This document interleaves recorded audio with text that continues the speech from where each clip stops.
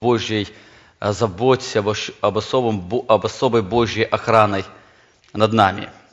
Сегодня же, как говорилось, мы продолжаем изучать послание Колоссянам. Сегодня мы продолжаем говорить о практической христианской жизни через призму послания Колоссянам.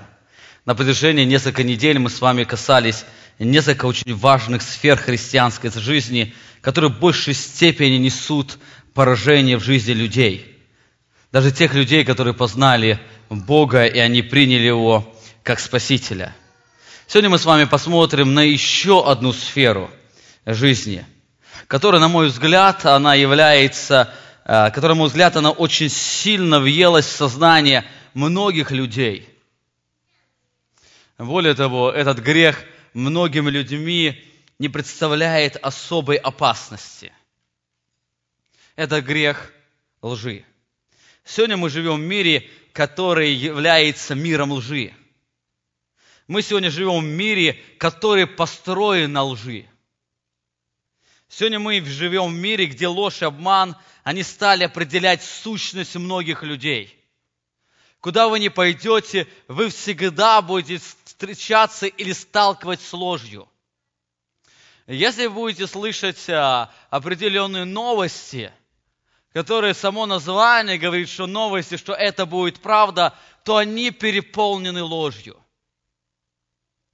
В Америке каждые 4 года американцы, они напитывают себя ложью перед выборами президента. И многие люди, они понимают то, что им говорят, она является ложь. Но несмотря на то, что мы понимаем, что что-то является ложью, мы живем этой ложью. Сегодня люди говорят ложь. Сегодня люди передают ложь. Сегодня люди, они слушают ложь. Сегодня люди, они оправдывают себя во лжи. Эта проблема еще усугубляется тем, что ложь стала сущностью не только неверующих людей, не только тех людей, которые не знают Божью благодать, но она стала определять сущность многих верующих людей.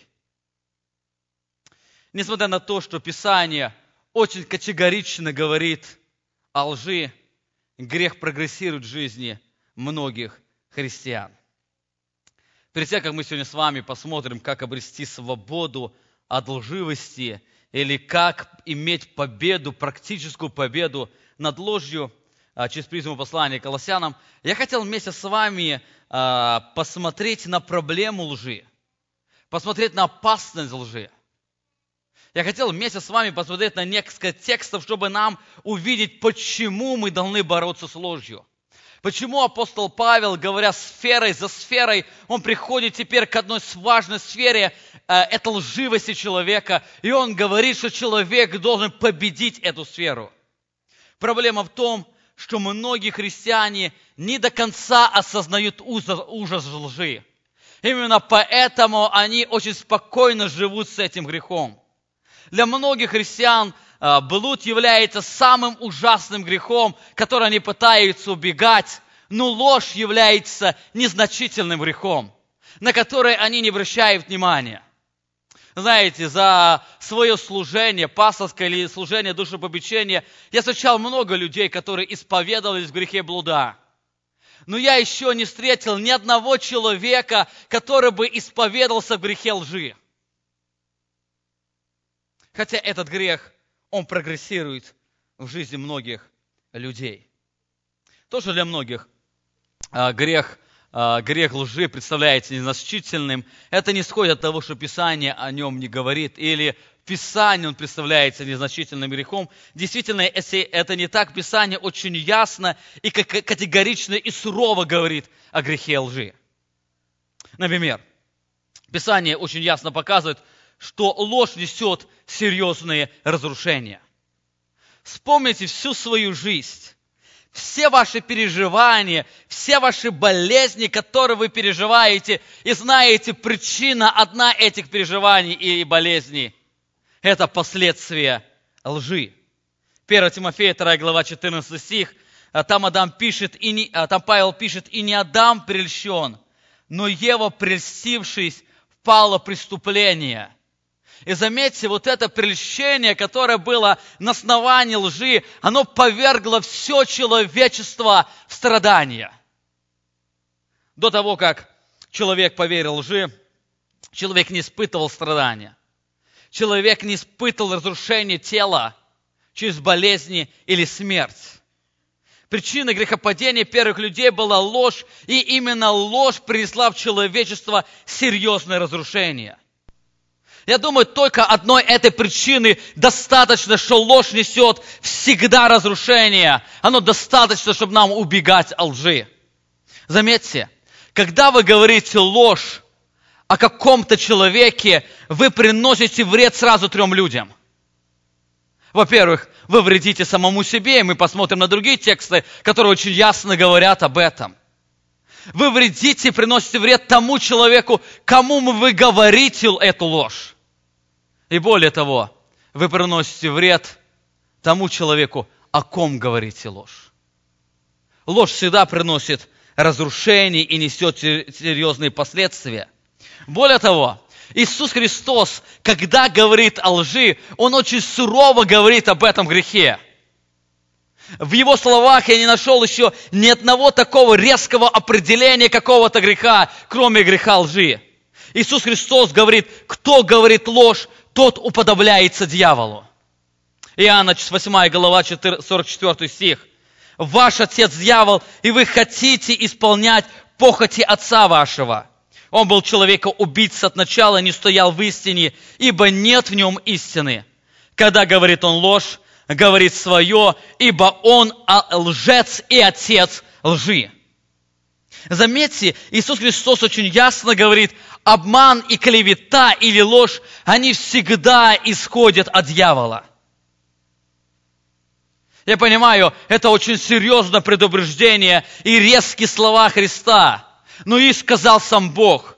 Он знает истинную сущность каждого греха, и Он знает истинную сущность этого греха, на который многие люди закрывают глаза.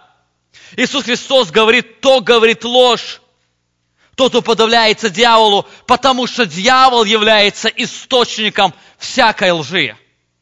Дьявол является отцом лжи. Дьявол же является лжецом. И люди, когда лгут, они уподобляются дьяволу, они делают то, что делает дьявол.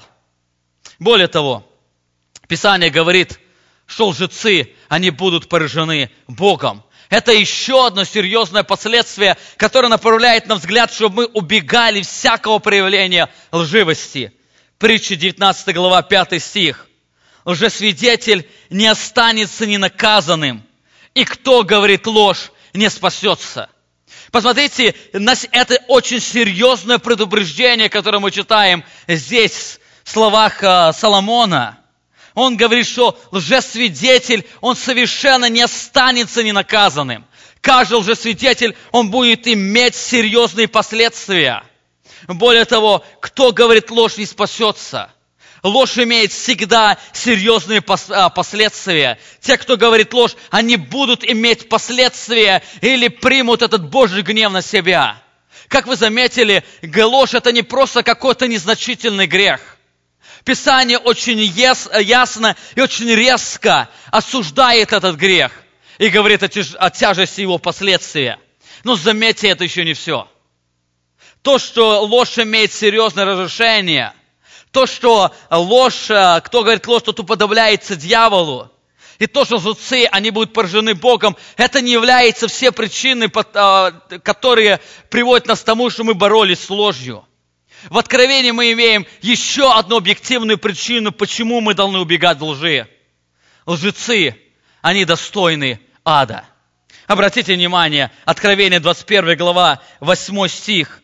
«Боязливых же и неверных, и скверных, и убийц, и любодеев, и чародеев, и идолослужителей, и всех лжецов, участь в озере горящим огнем и серою». Заметьте, когда Иоанн перечисляет все различные проявления греха, он убийство, блуд, поклонение бесам и ложь ставит на одну плоскость. То, что именно эти грехи, они имеют одну Божью реакцию. Это реакция Его гнев. Именно те люди, которые говорят ложь, Иоанн говорит, они будут повержены аду. Их участь в озере, горящим огнем и серою. Заметьте, Писание очень категорично относится к лжи. Писание нисколько не оправдывает ложь. Но Писание очень сильно говорит то, что ложь является одним из самых ужасных грехов, который имеет серьезные последствия. Приводя эти тексты, я не хочу сказать, что если вы в своей жизни когда-то сказали ложь, то вы наследуете мучение ада. Эти тексты привел для того, чтобы вы вновь могли увидеть опасность этой лжи. Если вы рождены свыше, то эти слова, которые мы сегодня с вами говорим, они должны вас вызвать две очень ясных и важных реакции. Во-первых, это восхищением Божьей любви. Несмотря на то, что каждый из нас пропитан этим ужасным грехом лжи, Бог продолжает любить нас и примет свое царство на основании праведности Иисуса Христа. Несмотря на то, что ложь, оно вызывает эту негативную реакцию Божьего гнева, если мы приняли праведность Иисуса Христа, мы будем приняты Его Царство только на основании Его милости и благодати. Это первая реакция, это восхищение Божьей любви. Вторая реакция, которая должна вызваться в нас, смотря на эти характеристики лжи, это сильную ненависть к любому проявлению лживости. Понимая, что грех лжи является сильной мерзостью перед Богом. Именно этот грех, за который люди достойны уже участи в озере огненном. По этой причине Писание, оно очень сильно, категорично говорит о лжи. Апостол Павел, продолжая раскрывать сферу застревой христианской жизни, он говорит о том, как нам победить ложь в своей жизни. Когда мы говорим о лжи, ложь, она представляется с разных сторон. Мы сегодня будем касаться этого вопроса. Это может быть открытая ложь, когда люди, они понимают, что говорят неправду, а они говорят неправду. Но ложь, она может иметь и скрытый смысл. Когда люди говорят правду, они все говорят правдивые факты, но они говорят так, чтобы создать у человека ложное представление о том, о чем пытается сказать. Люди не всегда говорят ложь через обман. Люди порою говорят ложь через правдивые факты. Итак, как бороться над ложью или как иметь свободу от рабства лжи? Колоссянам 3 глава 9 стих апостол Павел говорит: «Не говорите лжи друг другу, совлекшись ветхого человека с делами его и облегшись нового, который обновляется в познании по образу создавшего его, где нет ни елена, ни иудея, ни обрезания, ни необрезания, варвара, скифа, раба свободного, но все во всем Христос». В этом тексте апостол Павел показывает несколько ценных уроков, которые помогут нам быть более эффективными в борьбе с ложью. Он дает нам несколько очень важных принципов, которые мы можем найти в этом тексте, которые помогут нам найти свободу и обрести эту свободу от всякого проявления лживости в своей жизни. Во-первых, я хотел бы сказать, что борьба с ложью, она начинается с очень важного шага или с важного фактора, это с возрождения человека. И если человек не рожден свыше, он никогда не может иметь победу над лживостью. Обратите внимание, апостол Павел начинает именно с этого шага. Не говорить лжи друг другу, совлекшись ветхого человека с делами его и облегшись в нового, который обновляется в познании по образу создавшего его. Заметьте, апостол Павел здесь очень ярко говорит, для того, чтобы иметь победу над ложью, в жизни человека должно произойти радикальное изменение. У него должен появиться этот новый человек, в который он бы мог облечься. Он говорит, вы совлекшись. Это слово означает, как снять с себя одежду. Когда человек снимает с себя одежду, то же самое он говорит, снимите с себя этого ветхого человека с делами его. Ветхий человек с делами его – это старая, развращенная, оскверненная, греховная природа. Это греховный человек, или Писание он еще называется Адамом. Старый наш человек, Адам, который мы унаследовали от греховной природы, мы унаследовали от Адама. И здесь апостол Павел говорит, что вы не говорите лжи. Как можно это сделать, чтобы не говорить лжи? Во-первых, вы снимите с себя этого старого Адама. И во-вторых, он говорит, вы облегшись в нового человека. Облегшись, это значит, как одеть одежду. Новый человек – это новая природа, которую человек получает при рождении свыше. Это очень важных два шага, которые определяют рождение свыше и которые делают человека способным иметь победу от всякого рода лживости. Об этом очень хорошо писал пророк Иезекииль в 36 главе, 26 стихе. «И дам вам сердце новое, и дух новый дам вам, и возьму из плоти ваше сердце каменное, и дам вам сердце плотяное». Заметьте 27 стих. «Вложу внутрь вас дух мой». Он говорит об этом новом человеке и сделает то, что вы будете ходить в заповедях моих, и уставы мои будете соблюдать и выполнять.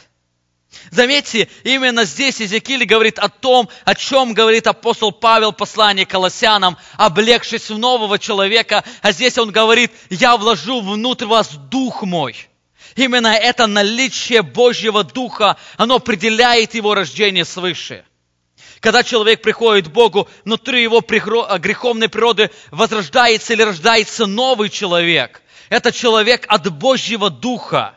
В человеке рождается Дух от Бога, который постоянно привлекает или стремится к Нему. Посмотрите на результат, который человек имеет вследствие рождения свыше или вследствие того, что человек имеет нового человека и новую природу.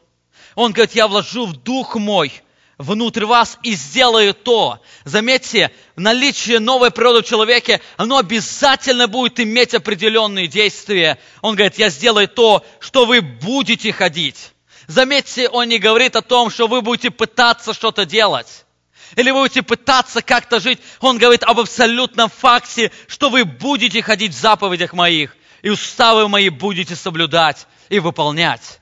По той причине, что внутри человека будет новый человек, который будет постоянно стремиться к Богу и постоянно стремиться к тому, чтобы соблюдать Его закон. Новая природа в человеке, она делает человека способным к познанию Божьей воли, и она делает человека способным желать Божьей воли и жить по Божьей воле. Заметьте, мы с вами говорили, ветхий человек, он желает по воле дьявола. И заметьте, в чем заключается воля дьявола, мы уже сегодня читали. Это ложь. Он лжец от самого начала. И теперь для того, чтобы человеку научиться уберегать себя от лживости или убегать от лживости, он должен теперь отречься этого источника, который является дьявол. Иметь в себе новый источник, который является тем источником, который убегает от лжи. Именно поэтому человеку для того, чтобы убегать от лживости, ему нужно обязательно родиться свыше. Несмотря на новую природу, мы продолжаем жить в неискупленном греховном теле, которое имеет греховные желания, побуждения и страсти, которые постоянно провоцируют нас на ложь и обман. Поэтому апостол Павел на этом не останавливается. Он не останавливается на том, что нам нужно иметь нового человека внутри себя. Он, говоря о практической жизни, он идет дальше. Он говорит о том, что вы не только имеете этого нового человека, но вы постоянно подчиняете себя этому внутреннему новому человеку. Это приводит нас ко второму очень важному шагу. Подчиняйте свои желания Богу. Для того, чтобы иметь победу над ложью, я должен научиться подчинять свои желания желаниям Бога. Обратите внимание, он говорит, не говорите лжи друг другу, совлекшись ветхого человека с делами его, это глагол законченного действия. И дальше он говорит, облегшись в нового человека. Мы с вами говорили, облегшись, это дословно означает, как одеть одежду. Одевайте себя нового человека. Перед этим он говорил о том, что мы должны снять. Теперь он говорит, что мы должны одеться в нового человека. Одеться в нового человека – это означает, когда новый человек берет контроль над вашей жизнью. Вы не только имеете этого нового человека, который стремится к познанию Бога, но одеться – это значит позволить новому человеку, этому Духу Божьему, который внутри вас, контролировать вашей жизнью. Этот контроль вашей жизни, он начинается с контроля ваших желаний. Заметьте, когда человек живет одетый в ветхого человека с делами его, то его греховные желания, они контролируют им. И здесь апостол Павел призывает, вот как греховные желания контролировали вас, когда вы были одеты в ветхого человека, так вы снимите эти все греховные желания и подчините себя новому человеку, который живет познанием Бога. Более того, этот глагол «облегшись», он стоит в среднем залоге. В греческом языке есть 3 сильно распространенных залога. Первый – это действительный или активный залог, о котором мы часто говорим. Это когда сам предмет оказывает воздействие на другой предмет. Когда я оказываю предмет на кого-то. Есть пассивный залог. Мы сегодня коснемся другого слова. Это когда кто-то оказывает действие на предмет. То есть он пассивно ведет, но действие оказывается на него. Но есть и средний или медиальный залог, который использует здесь апостол Павел. Это когда предмет оказывает действие сам на себя. Это когда я сам на себя оказываю действие. Именно эти глаголы, совлекшись и облегшись, они стоят в среднем залоге, говоря о том, что сам человек должен оказать на себя это действие.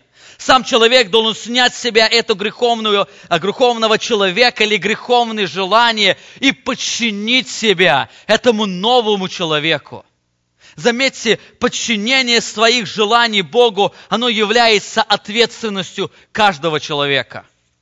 Кто-то из вас может спросить, а какая взаимосвязь между нашими желаниями и проявлениями лжи? Почему апостол Павел, говоря о том, чтобы мы не говорили лжи друг другу, он теперь переходит к тому, что мы могли подчинить себя новому человеку? Дело в том, что греховные желания, они являются сильнейшим корнем, который постоянно провоцирует нас на ложь. Для людей ложь – это самый эффективный и легкий путь, чтобы ему удовлетворить свои греховные желания. Именно поэтому его греховные желания, они постоянно провоцируют его на ложь. Вспомните моменты в вашей жизни, когда вы говорили ложь, или вы кого-то обманывали, или даже кто-то вас обманывал. Чаще всего это было связано с какими-то греховными желаниями. Или когда вы обманывали, это ваши греховные желания, или когда вас обманывало, это чьи-то греховные желания. И для того, чтобы человеку скрыть свои греховные желания, он начинает говорить ложь. Он не говорит ложь для того, чтобы люди знали реальность. Он хочет людям показать совершенно другую реальность. Но через эту реальность удовлетворить свои греховные желания. Именно поэтому апостол Павел, он говорит именно об этом, для того, чтобы не говорить лжи друг другу. Учитесь подчинять свои желания Богу. Например, люди обманывают друг друга из-за финансовой выгоды. Они пытаются добиться благополучия обманным путем. Люди не только обманывают друг друга. Люди обманывают разные социальные структуры, разные структуры, где они работают для того, чтобы иметь определенную финансовую выгоду. Вы помните пример про слугу Елисея Гиезия. Однажды сирийский начальник Нейман, он был сильно болен проказой, и он, придя в Израиль, получил исцеление по слову Елисея. И поэтому сердце оно возгорелось таким сильной благодарностью. И он, возвратившись к Елисею, решил отблагодарить его, и он предложил ему очень много дорогих подарков. Человек был богат, ему было что дать. Елисей по своей мудрости, он отпустил Неймана, не взяв от него ничего. И теперь представьте эту картину, за всей этой картиной наблюдает его слуга Гиезия, который не мог понять, почему Елисей отказывался от этих подарков. Он не мог понять причину отказа того, что могло законно принадлежать им. Он видел, в какой нищете они живут вместе с пророком. Пророк Елисей не жил богато. Они жили очень бедно, и он видел эту нищету. Он сам жил в этой нищете.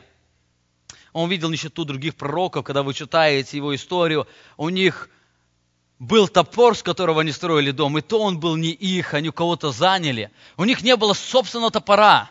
Они варили покушать себе, собирая, где-то ходя. И здесь Елисей, смотря на всю эту бедность, в которой они живут, и видя этот прекрасный путь, когда можно было законно обогатиться, и он не понимает, почему Елисей отказывается от помощи.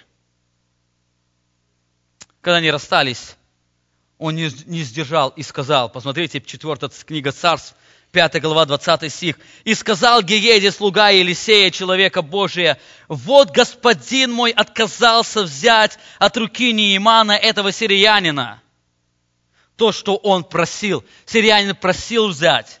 И заметьте, он дальше говорит, «Жив Господь, побегу за ним и возьму у него что-нибудь». Заметьте, он не просто принимает решение, он оправдывается решением Господом. Он понимает, подожди, то, что я возьму, оно поможет развиваться Божьим пророкам. Я не для себя возьму. Я возьму для Божьих пророков, для того, чтобы они могли более эффективно совершать служение. Ну да, Елисей не совсем мудро поступил, отпустив этого врага, который предлагал дать подарки. Жив Господь, побегу и возьму. И заметьте, каким он путем это делает. Читаем дальше, 21 стих. «И погнался Геези за Неиманом, и увидел Неиман, бегущего за собою, и сошел с колесницы навстречу ему и сказал, с миром ли?» Он отвечал, с миром. «Господин мой послал меня сказать». Заметьте, его ложь уже здесь начинается. «Господин мой послал меня сказать». Знаете, его ни Елисей не посылал, и его Господь не посылал туда. Вот теперь пришли ко мне с горы Ефремовой 2 молодых человека, сынов пророческих. Дай им, нам не надо, Елисею не надо, мне не надо. Вот ты дай им серебра и 2 переменных одежды. И сказал Неиман, возьми, пожалуйста, 2 таланта. И упрашивал его. И взял он 2 таланта серебра в 2 мешка и 2 переменные одежды и отдал 2 слугам своим. И понесли пред ним. Когда он пришел к холму, то взял их из руки их и спрятал дома, и отпустил людей, и они ушли. Заметьте, как это желание иметь больше, иметь определенную социальную выгоду, оно привело Геезию к этому средству для того, чтобы достигнуть это путем обмана. Если буду читать дальше историю, всегда грех обмана, он рождает другой грех обмана. Когда он вернулся к Елисею, теперь нужно было рассказать Елисею, где он был. И он-то не может сказать, что Елисей, ты что, забыл? Ты же меня послал к Неиману взять что-то. Он-то понимает, никто его не посылал. И там ему приходится обманывать. И говорить, я там-то был. И вы знаете последствия данного греха. Сегодня люди, как тогда, обманывают друг друга из желания выгоды. Люди обманывают работодателей, неправильно записывая отработанные часы, желая больше иметь. Люди обманывают рабочих, кто на них работает, неправильно выплачивая им отработанное время. Люди обманывают различные социальные программы, предоставляя неверную информацию. Люди обманывают налоговую структуру страны и так далее. Люди очень много обманывают друг друга по причине финансовой выгоды. Знаете, люди не только обманывают из-за денег, они также обманывают из желания удовлетворить желание своей греховной плоти. Жена может обманывать мужа, желая купить себе новое красивое платье. Муж может обманывать жену свою, желая удовлетворить свои греховные желания плоти. Дети обманывают родителей, предоставляя им неверную и неправильную информацию по той причине, что они думают, если они будут говорить правду, родители будут ограничивать их греховные желания. Люди желают мести, и по этой причине они распространяют клевету. Люди различными путями пользуются ложью для того, чтобы удовлетворить свои греховные желания. Более того, анализируя эту жизнь, я замечаю, как часто люди, они они говорят ложь или пользуются этим инструментом, желая удовлетворить даже свое греховное сексуальное желание. Люди, и знаете, эта ложь, она является самой красивой, приятной и обманчивой. Многие мужчины, желая удовлетворить свои греховные сексуальные желания, они пользуются этим инструментом. И как они этим пользуются? Они не приходят и прямо не говорят женщине, знаешь, я хочу удовлетворить свою похоть. Они начинают с очень прелестных слов лжи. Они говорят женщине или девушке, что она является самой красивой. И такой красивой на свете больше нет. Они начинают утверждать, что они испытывают самые глубокие чувства любви к ней. Они еще никого так не любили, как они полюбили ее, и теперь они без нее жить не могут. Более того, они в этот момент обещают посвятить всю свою жизнь ради желания ее.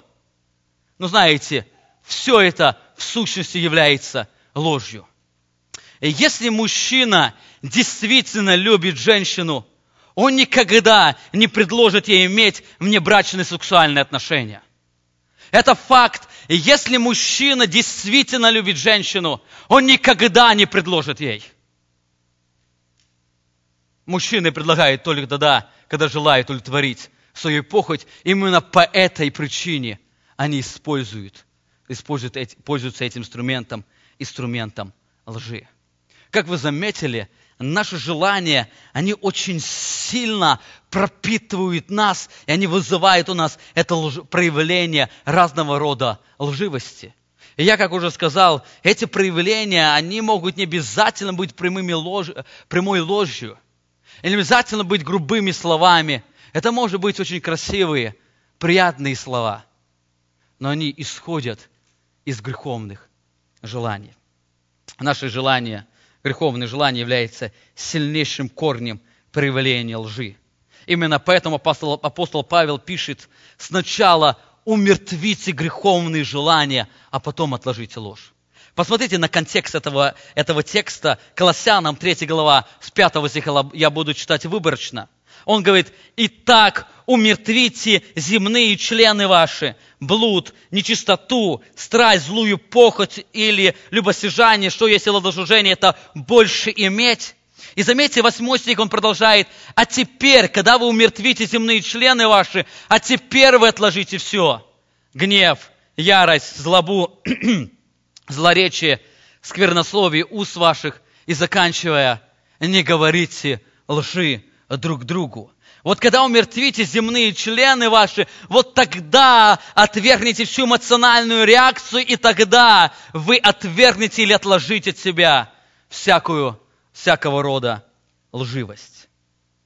Я хотел бы, чтобы вы сегодня посмотрели внимательно на свою жизнь. Как часто греховные желания больше иметь, они провоцируют вас на ложь. Как часто эти греховные желания больше иметь или удовлетворить свои похотливые желания, они провоцируют на вас на разного рода лживость. Мы несколько воскресений назад говорили о проблеме идолопоклонства или проблемах наших желаний «я хочу». Идолопоклонство, оно всегда будет иметь проявление лживости. А если в вашей жизни есть какой-то идол, именно этот идол, он будет постоянно провоцировать вас на ложь, потому что вам нужно будет удовлетворить эти желания. А ложь является самым эффективным и легким путем для этого. Если вы хотите иметь победу над лживостью, практически подчините свои желания Богу. Если вы не научитесь побеждать свои желания, этот ужасный грех лжи будет постоянно прогрессировать в вашей жизни. Итак, мы с вами коснулись уже 2 очень важных практических путей для того, чтобы иметь победу над ложью. Во-первых, победа над ложью требует наличия новой природы или нового человека.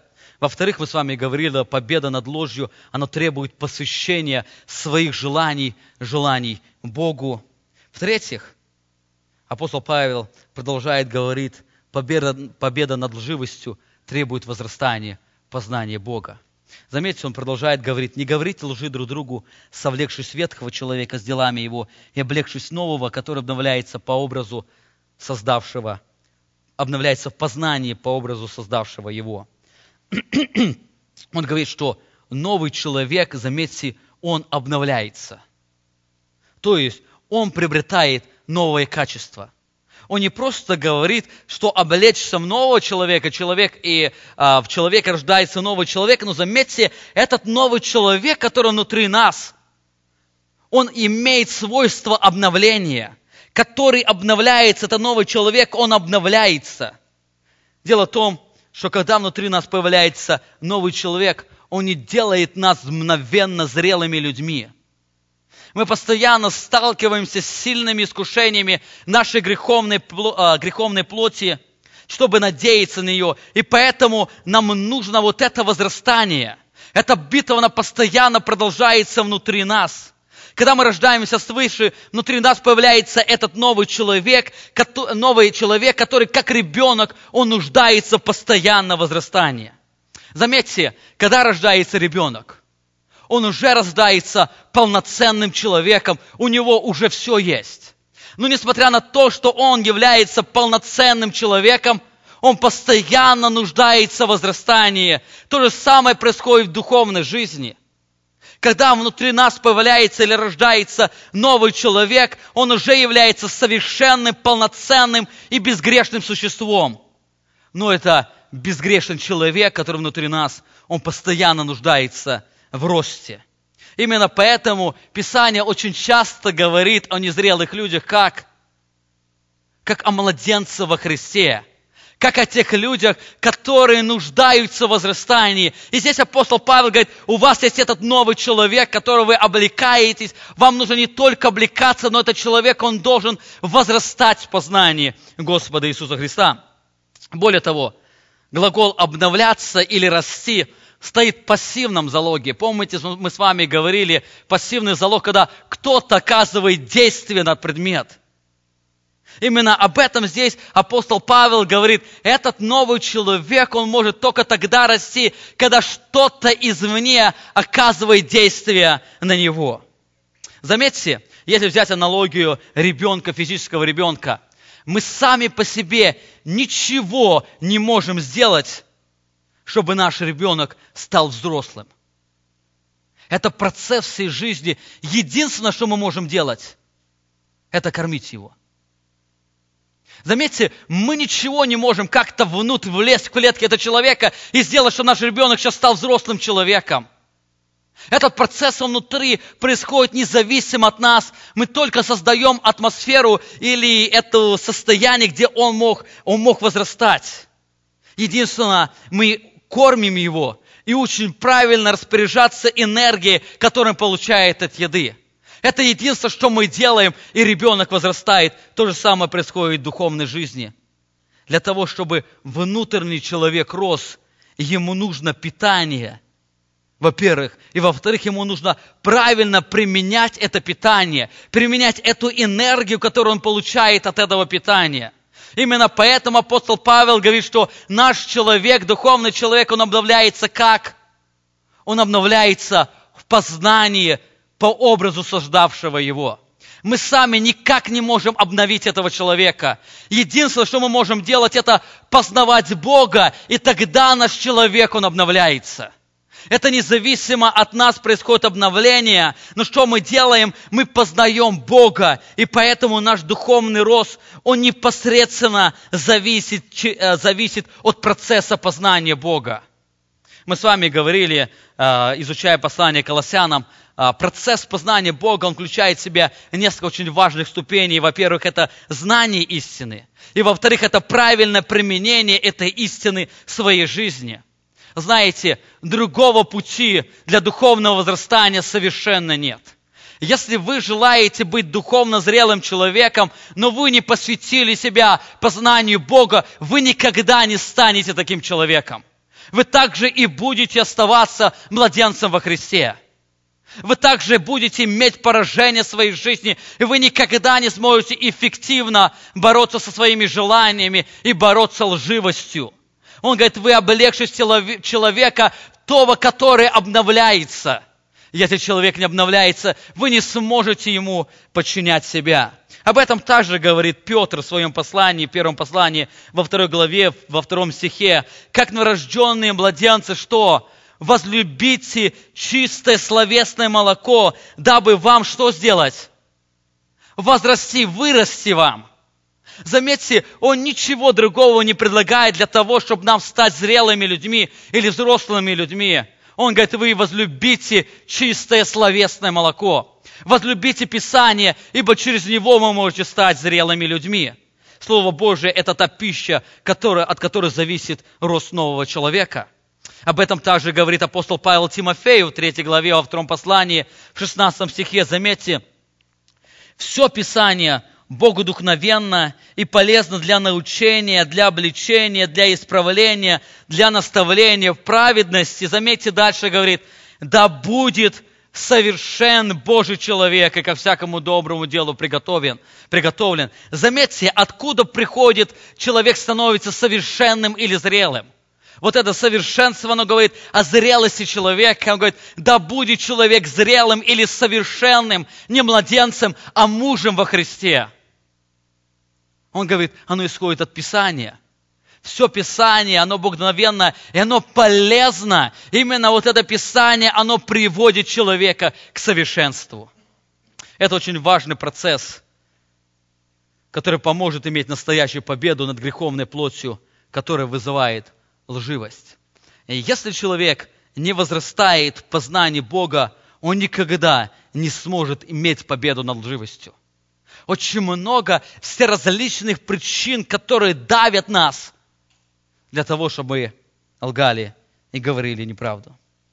Я хотел бы, чтобы вы проанализировали свою жизнь. Задайте себе вопрос, исполняетесь ли вы познанием Божьей воли? Знаете ли вы, что значит пребывать в Божьем Слове и применять его в своей жизни? Знаете ли вы, что значит ваш человек, он обновляется в познании по образу создавшего его? Итак, мы с вами коснулись 3 очень важных путей или ступеней, которые позволяют нам иметь победу над ложью или лживостью. Во-первых, будьте уверены о наличии нового человека или новой природы. Во-вторых, подчиняйте свои желания Богу. Постоянно умирайте для себя и подчиняйте свои желания Богу. В-третьих, возрастайте в познании Богу, о чем мы сейчас говорили. 4, очень-очень важный шаг. Ищите значимость в Иисусе Христе. Апостол Павел продолжает. Не говорите лжи друг другу, совлекшись ветхого человека с делами его, и облегшись нового, который обновляется познание по образу создавшего его, где нет ни елена, ни иудея, ни необрезания, ни необрезания, варвара, скифа, раба свободного, но все и во всем Христос. Знаете, это замечательный стих, который полностью разбивает нашу самозначимость. Дело в том, что самозначимость, она является еще одним глубоким корнем, который вызывает в нас лживость. Высокое мнение о себе или претензия на свое высокое мнение, оно вызывает внутри нас лживость. Претензия людей на самозначимость является одной из основных структурных проблем человеческой личности, которая возникла в момент грехопадения человека. До этого человек никогда не заботился о своей значимости.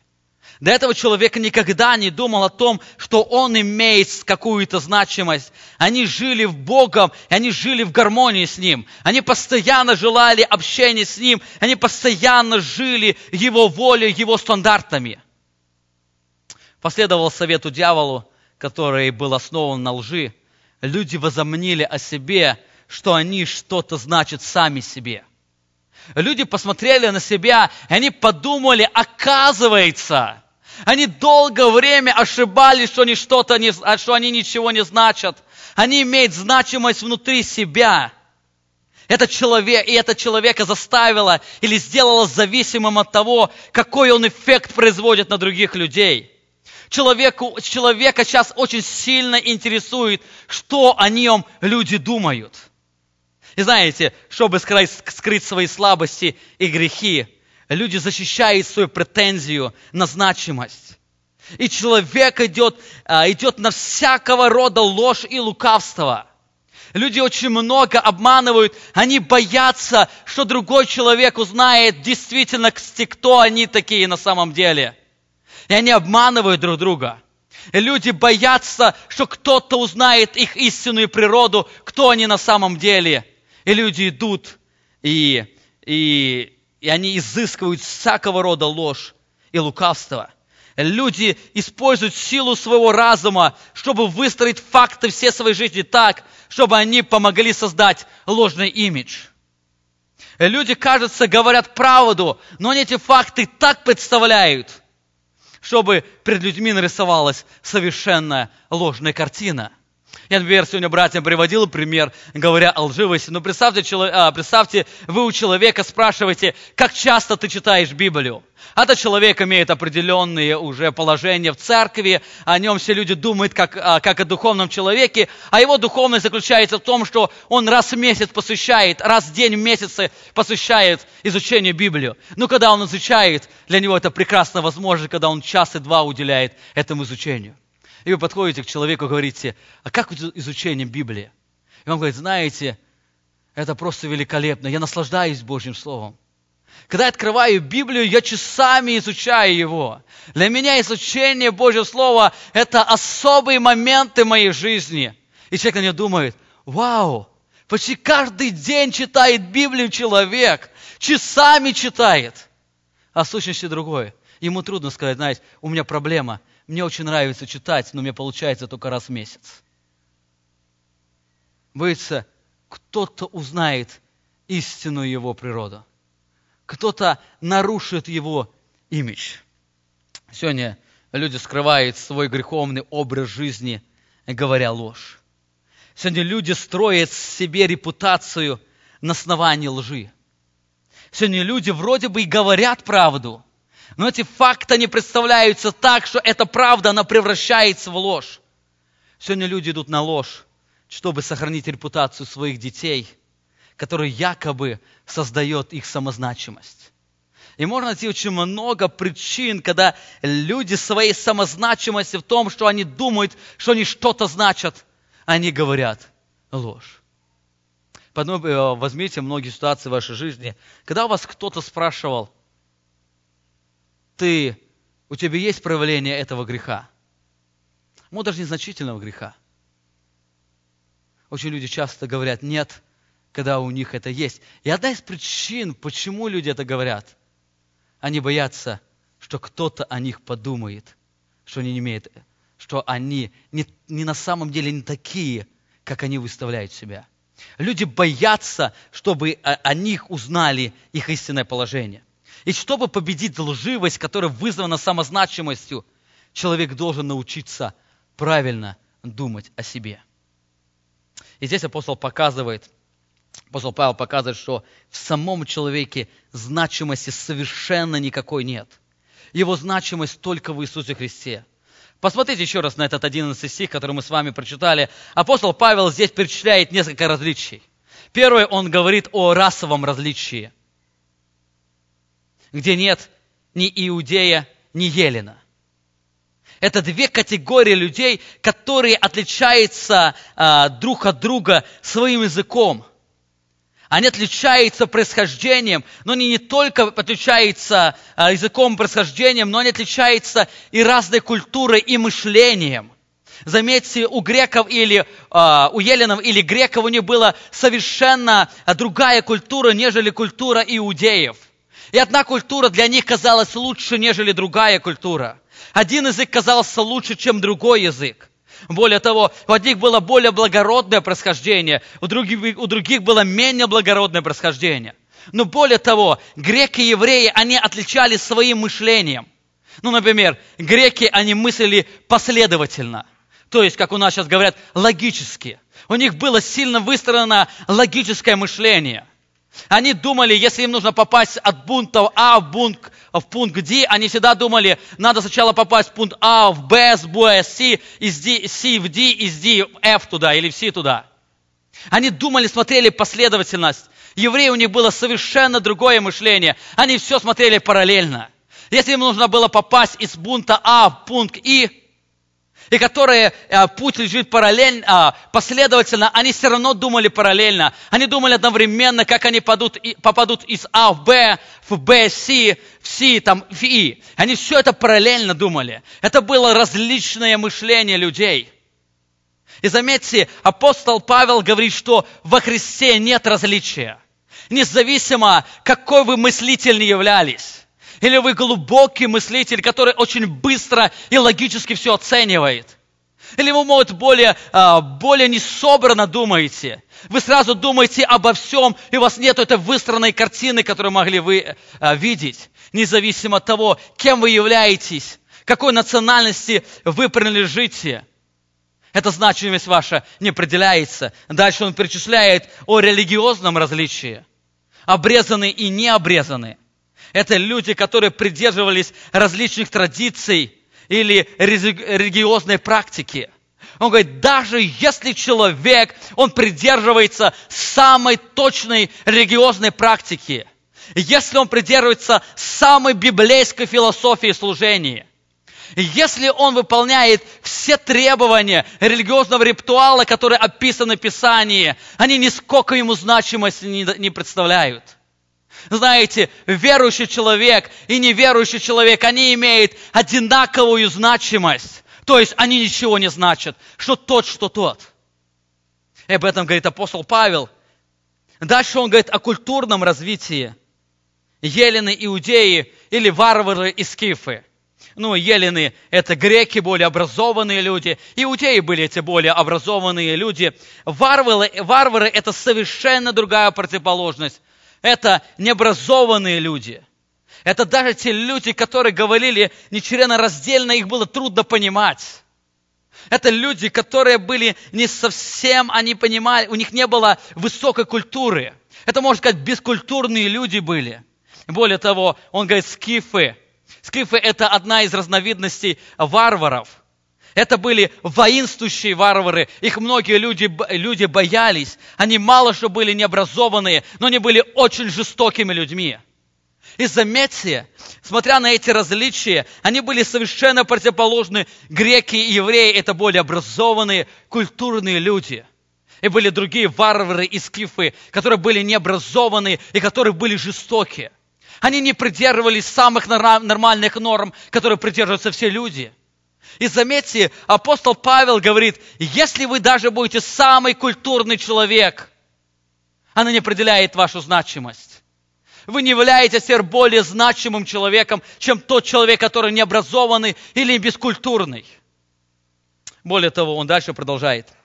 Он говорит об общественных различиях. Рабы и свободные. Раб в то время вообще не считался за человека. Он считался за инструмент, который использовали для того, чтобы что-то добиться. Он не имел ценности. Свободный человек, он имел определенную ценность. В то время в Риме, наверное, почти 50% людей это были рабы. Почти половину населения представляло рабство. И здесь апостол Павел говорит, если даже человек является свободным, имеет определенную привилегию в своей культуре или в обществе, оно нисколько не приносит ему значимости. Раб и свободный, он имеет одну значимость. Апостол Павел показывает здесь дальше, говорит, все и во всем Христос. Он говорит, единственное, что делает человека значимым, это Иисус Христос.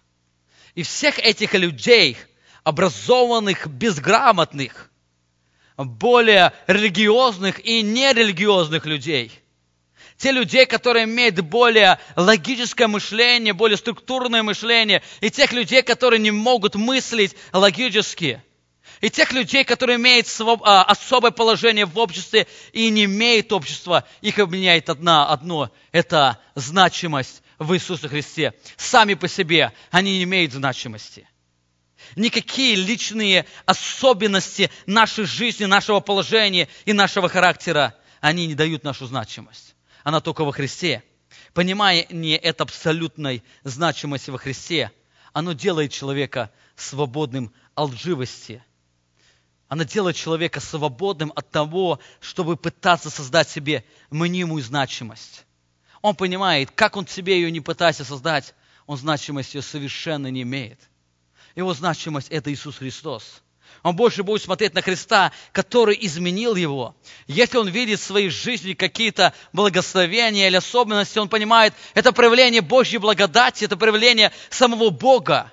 Я сам себе значимости не имею, моя значимость – это Иисус Христос. И поэтому мне не нужно как-то добиваться или как-то пытаться сохранить ту значимость, которую я нарисовал в своей жизни. Вы, наверное, замечали, особенно в нашей церкви, чем человек становится более зрелым во Христе, тем он свободнее говорит о своих недостатках. По той причине он уже не боится говорить о своих недостатках. Более того, я бы сказал здесь еще одна опасность. Если человек открыто говорит о своих недостатках, это не значит, что у него нет своей самозначимости. Наша греховная природа, она настолько овладела нами, что мы порою через признание своих собственных недостатков пытаемся возвысить свою самозначимость, чтобы люди подумали, какой он духовный человек. Он вообще о себе ничего хорошего не думает, и он прямо говорит о себе. Какой он смиренный человек. Заметьте, эта опасность, она постоянно подстерегает нас в том, чтобы нам утверждать свою самозначимость или лгать тем, чтобы не говорить о себе, скрывать в себе реальность. Или наоборот, быть открытым, всегда говорить о себе и через это опять добиваться своей самозначимости. И опять это лживость. Я говорю не для того, чтобы это принесло созидание. Я говорю не потому, что я о себе ничего значу. Я, наоборот, значу, я говорю о своих недостатках, чтобы больше возвысить свою значимость. Именно поэтому апостол Павел говорит, для того, чтобы иметь победу над ложью, человек должен помнить, что его значимость только в Иисусе Христе. Не пытайтесь как-то сохранить свою самозначимость через ложный путь. Помните, путь лжи – очень опасный путь, о чем мы говорили сегодня в самом начале. Итак, мы с вами коснулись 3 очень важных ступеней, которые помогут нам иметь победу над ложью. Во-первых, будьте уверены о наличии новой природы в вашей жизни. Подчините свои желания Богу. В-третьих, возрастайте в познании Богу. 4-й очень важный шаг, о котором мы сейчас с вами говорили – ищите значимость во Христе. 3-й очень важный шаг, о котором говорит здесь апостол Павел – учитесь доверию Богу. Он говорит, где нет ни елена, ни иудея, ни обрезания, варвара, скифа, раба свободного, но все и во всем Христос. Знаете, когда вы посмотрите на контекст этого текста, этой главы, эти слова апостола Павла, они очень сильно созвучны с 3 стихом, где, помните, апостол Павел говорит, что ваша жизнь, она сокрыта со Христом в Боге. И здесь он дальше продолжает говорить, что «но все во всем Христос». Это выражение, оно не только показывает то, что мы имеем нашу значимость в Иисусе Христе, но оно показывает, что мы, каждый из нас, мы абсолютно зависим от Бога. Каждый из нас, мы абсолютно на 100% зависим от Бога, потому что наша жизнь, она полностью сокрыта со Христом, и она сокрыта в Боге. Знаете, почему мы говорим о доверии Богу? Недоверие Богу также является сильным корнем, который делает нас уязвимым к греху. Недоверие Богу – это точно так же сильный корень, как самозначимость или наши желания, которые постоянно провоцируют нас ложь. Смотря на христианскую жизнь, я замечаю, именно эта ложь сегодня оправдывается многими верующими людьми. Именно этот корень сегодня многие люди оправдывают. Мы живем сегодня в такой экономической ситуации, когда мы в наибольшей степени проявляем неверие через нашу ложь. Дело в том, что все социальные программы нашей страны, они построены так, что на них сегодня никак не выживешь. И если жить честно на социальной программе, то на основании социальной программы очень-очень трудно выжить. И для того, чтобы как-то просуществовать, людям приходится использовать разного рода обман и ложь. Я не раз слышал, когда люди говорили, а по-другому никак не выживешь. Ну невозможно по-другому выжить. И я смотрю на эту ситуацию и сравниваю, и действительно, если с человеческой стороны посмотреть, то по-другому совершенно никак не выживешь. Но знаете, божественная логика говорит совершенно по-другому. Это совершенно не так. Даже в этой социальной программе можно выжить. Проблема заключается не в трудности обстоятельств, в которых мы с вами находимся, а проблема заключается в личном неверии. Вы помните, Иисус Христос сказал, Лука 12 глава, 29 стих, «Итак, не ищите, что вам есть, или что пить, и что дальше, и не беспокойтесь. Потому что всего этого ищет кто? Люди мира сего. Ваш же Отец знает, что вы имеете нужду в том, наипаче ищите Царство Божие, и все это приложится вам». Заметьте, он говорит, ваш Отец знает. То есть, когда наша жизнь сокрыта во Христе, в Боге, Бог держит нас в руке своей, Бог реально знает нашу реальность. И Бог знает наше положение. И Бог не оставит своих детей. Он говорит, вы наипаче ищите Царство Божие. Ищите верности Христу. Ищите этой новой природы, чтобы эта природа надцарствовала в вашей жизни. И вы могли убегать всякой лживости. А все остальное, что вам необходимо для жизни, оно приложится вам. Более того, ложь, основанная на неверии, она не только проявляется в социальных программах, но она проявляется в различных сферах жизни. Мы боимся, что если мы скажем правду, это принесет нам определенные страдания. Мы боимся, что если мы скажем правду, нам придется страдать. Это будет не лучший вариант нашей жизни. Вы вспомните Петра, когда Петр попал во двор первосвященника, где искали лжесвидетелей для того, чтобы предать Христа смерти. Посмотрите еще раз на эту историю, знаю, для многих из вас она знакома. Матфея 26 глава 69 стих. Петр же сидел вне на дворе. И подошла к нему одна служанка и сказала, «И ты был с Иисусом Галилеянином». Но он отрекся перед всеми, сказав, «Не знаю, что ты говоришь». Когда уже он выходил за ворота, увидела его другая и говорит, бывшая там, «И этот был с Иисусом Назареем». И он опять отрекся с клятвою, что не знает Сына Человеческого. Заметьте, как сильно возрастает. Сначала он сказал, что «я не знаю, что ты говоришь», он отрекся. Потом написано, что он отрекся с клятвою. Немного спустя подошла стоявшие там и сказали Петру, «Точно и ты из них, ибо речь твоя обличает тебя». И посмотрите на Петра, на его реакцию. Тогда он начал клясться и божиться. Мне сразу напоминает Гиезию, да, жив Господь. Он стал клясться и божиться, что не знает Сына сего, Сына Человеческого. И запел петух. Обратите внимание, чем была вызвана ложь Петра? Страхом перед страданием. Более того, если посмотреть, то его страдания, они не были 100% реальны. Я думаю, самое большее, что бы ему пришлось пережить, это когда его публично выгонят из двора. Больше ему не придется пережить. Ему скажут, иди отсюда, ты не наш. Но Петр, он испугался, он уже нарисовал в своем сознании, что будут такие ужасные последствия. Хотя Бог сказал, никто из вас не погибнет, я вас всех сохраню. Я вас предваряю, Петр, и еще ты будешь участвовать в созидании церкви, Петр, ты точно не умрешь. Но в этой ситуации он сильно испугался, по той причине он не доверялся словам Божьим. Он боялся этих страданий, он боялся, что эта ситуация, она выйдет из-под контроля, и он будет испытывать тяжелые страдания. В нашей жизни бывает много ситуаций, когда мы прибегаем к лжи, боясь, что-то в нашей жизни пойдет не так, как мы задумали. Нам кажется, что если мы скажем правду работодателю, нас уволят с работы. Нам кажется, что если мы скажем правду, то нас снимут социальные программы. Нам кажется, что если мы скажем правду, мы понесем определенную ответственность, и мы боимся этой ответственности. И может приезжать очень много различных ситуаций.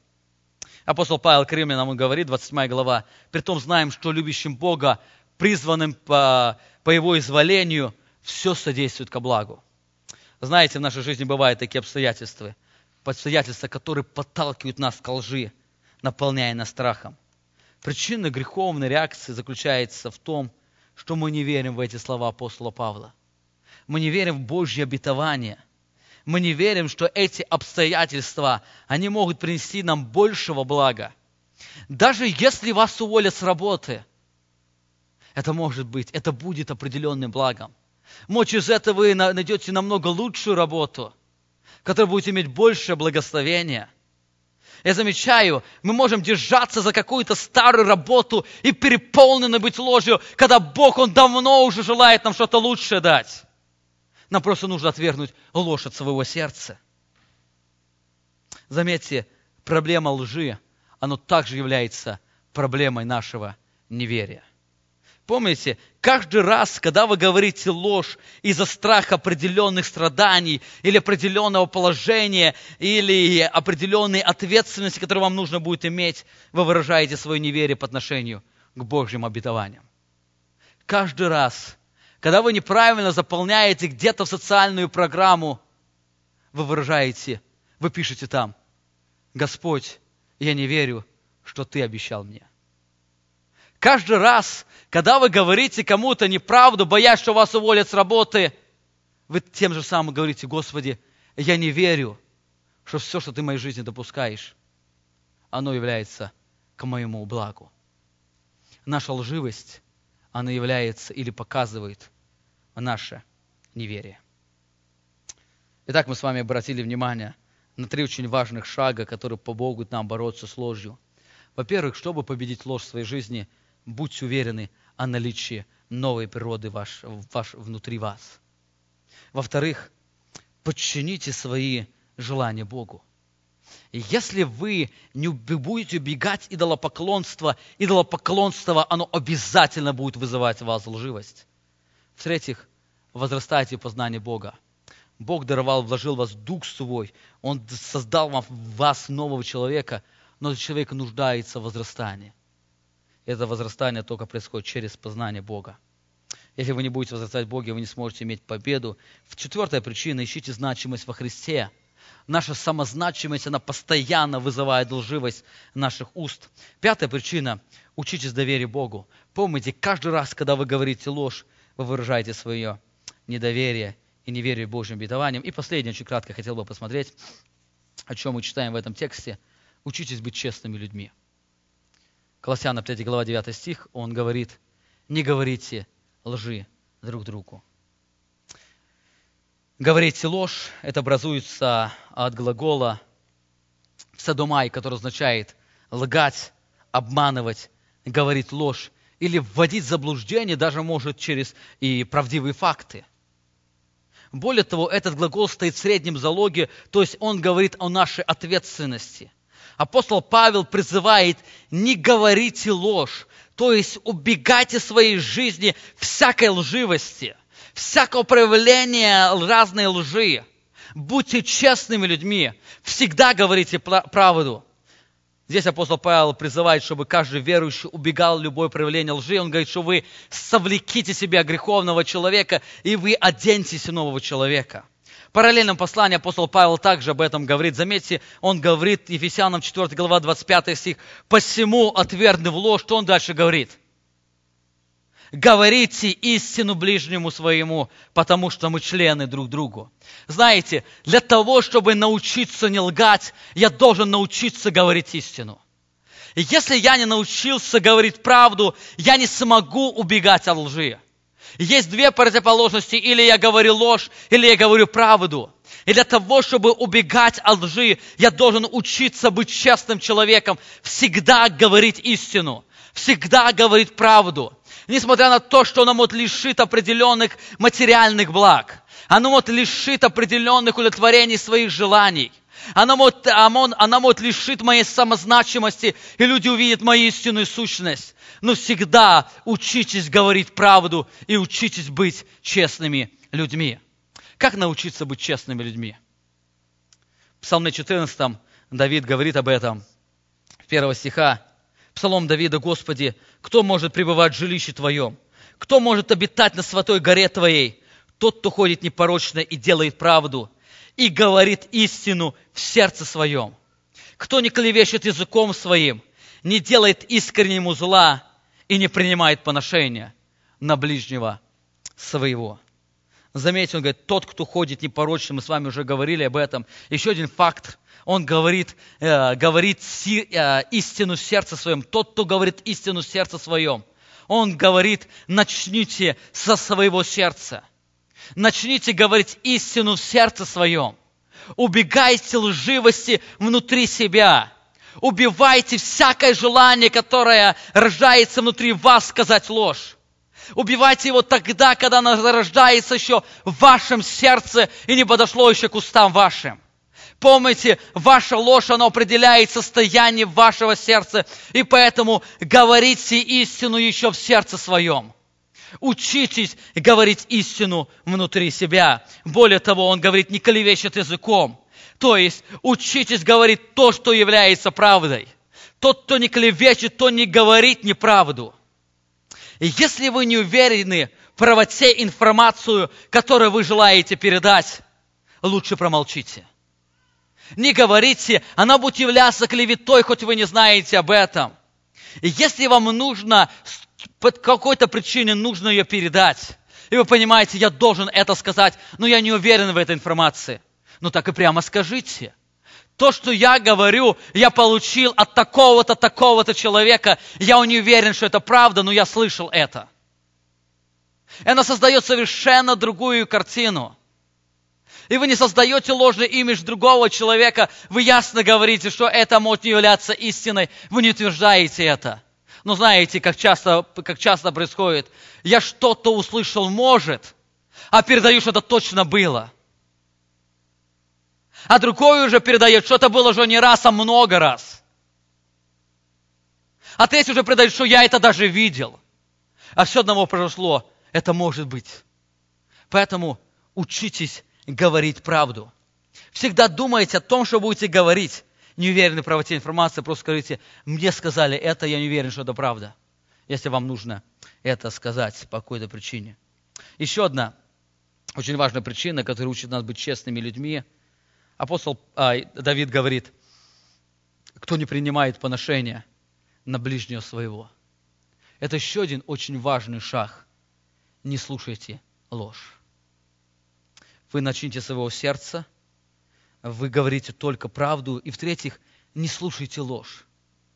Отошлите от такого человека подальше от себя, которому постоянно лгет. Закройте свои уши навсегда от лжи. Помните, принимая ложь на других людей, вы начинаете мыслить на основании лжи. Ваша ложь, она становится частью вашего сердца, который является источником ваших слов. Заметьте, если вы будете постоянно слушать ложь, вы будете думать на основании лжи. Если вам кто-то сказал о каком-то человеке, что тот человек что-то сказал на вас или там еще что-то подобное, обижается на вас, подойдите прямо спросите. Это может быть ложная информация. Так как очень часто ложных информаций поступает. И поэтому учитесь, убегайте всякой лжи. Решите эту проблему. Если вы не решите, помните, вы поверите этой лжи. И дальше в эту ложь будете передавать своим близким друзьям. Эта ложь, она будет дальше распространяться. И вы станете лживым человеком. Убегайте лжи. Не принимает поношения на ближнего своего. Знаете, принятие поношения на ближнего своего является точно таким же грехом, как и говорить ложь на ближнего своего. Если вы просто слушаете разные разговоры или сплетни, то вы точно так же решите, как тот человек, который вам рассказывает. И поэтому убегайте всякого рода ложь, закрывайте свои уши. Лучше скажите, И я не хочу слышать ложь. Кто-то говорит, спросите прямо, а ты в этом уверен? А кто тебе сказал? А я не могу сказать, кто мне сказал. Ну не можешь, так не говори мне. Что он тебе тоже сказал? Я думаю, который тебе сказал, что не говори, что я сказал, он тебе сказал, что не говори то, что я тебе сказал. И пусть она останется секретом между тобой, пусть она тебя съедает. Чего ты хочешь, чтобы она еще меня съела? И потом другого человека. Убегайте от поношения на ближнего своего. Итак, мы с вами сегодня посмотрели на очень несколько практических уроков, как убегать лживости в нашей жизни. Мы с вами говорили, лживость – это одна из сфер, которая сильно въелась в наше сознание, в нашу жизнь. Мы лживостью и пользуемся тогда, когда пытаемся получить материальное благо. Мы ее можем использовать тогда, когда пытаемся получить наше удовлетворение или создать ложный имидж. Или даже отомстить какому-то человеку. Или когда мы доверяем Богу. Все эти факторы, они непосредственно делают нас лживыми. И нам нужно научиться в этом сложных обстоятельствах, в этих всех давлениях, которые оказывает наша плоть, убегать от лжи. Как это делать? Во-первых, будьте уверены в наличии новой природы. Помните, если вы не рождены свыше, вы будете жить постоянно по воле отца вашего, дьявола. Во-вторых, подчините свои желания Богу. В-третьих, возрастайте в познании Бога, учитесь познавать Его, живите так, чтобы вас духовный человек мог расти. 4-я ступень, ищите значимости во Христе. Думайте о себе реально, помните вашу значимость только во Христе.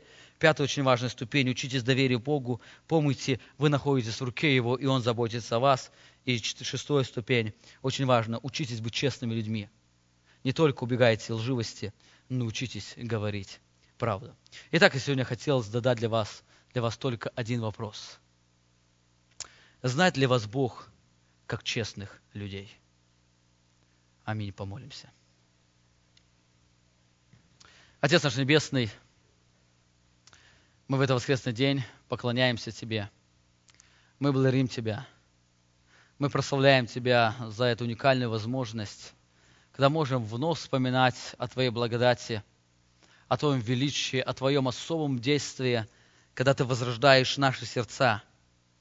Это особая привилегия, особая милость Твоя, когда Ты нас, лживых людей, Ты берешь в свои руки, Ты даешь Дух Твой, Ты возрождаешь и рождаешь нового человека внутри нас. И Ты делаешь нас способным убегать от всякого рода лживости. Мы сегодня посмотрели на несколько очень важных ступеней. Я прошу Тебя, Ты благослови каждого человека, кто присутствовал здесь. Даруй очень правильно, осмысленно смотреть на свою жизнь, чтобы наша жизнь, она характеризовалась правдой. Даруй нам постоянно убегать от разного рода лживости. Отец Небесный, кто не рожден свыше, даруй, чтобы этот человек, он соприкоснулся с Тобой, и он был вырван из власти сатаны, из власти дьявола. Он был вырван из этой сферы, где лживость, она является частью и сущностью его жизни. Ты благослови также тех, кто рожден свыше, чтобы они могли постоянно возрастать Тебе, чтобы они возрастали в познании Тебя, чтобы они возрастали в познании через Слово Твое. Даруй им постоянно нам убегать практически от своих греховных желаний, чтобы наши греховные желания, они не властвовали нашей жизнью, и они не вызывали лживость в нашем сердце. Я прошу Тебя, Ты даруй нам постоянно взращивать себя, искать свои значимости только в Тебе. Чтобы мы очень реально и честно смотрели на себя. Мы могли очень ясно понимать, что сами по себе мы не представляем никакой значимости. Наша значимость, она утрирована, она просто надута, она нереальна. Даруй нам всегда реально думать о себе, чтобы мы помнили, что наша значимость исходит от Тебя, чтобы мы могли убегать всякого рода лживость, чтобы как-то создавать имидж в себе. Отец Небесный, я прошу Тебя, Ты благослови каждого из нас. Даруй нам учиться доверию Тебе. Я замечаю, как часто нам не хватает веры. Как часто нам не хватает веры в Твои обетования, и мы не можем наслаждаться Тобой по причине того, что лживость овладевает нашими сердцами, по причине нашего неверия. Даруй нам постоянно верить в Тебя. Я прошу Тебя, даруй нам постоянно учиться быть честными людьми, чтобы мы убегали всякого рода лживости в своем сердце, чтобы мы убегали всякой рода лживости на своем языке, чтобы мы учили всегда говорить правду. Отец Небесный, даруй нам также убегать лживых людей, которые пытаются принести поражению нашим сердцам, которые пытаются сделать, чтобы наши сердца, они были переполнены ложью, и чтобы мы могли действовать на основании лжи и говорить на основании лжи. Ты сегодня напоминал, что ты имеешь очень серьезную реакцию на любое проявление живости. Ты благослови каждого из нас. Даруй нам быть честными людьми, и Ты знал нас как людей, которые любят Тебя и живут честной жизнью, убегающих от лжи. Аминь.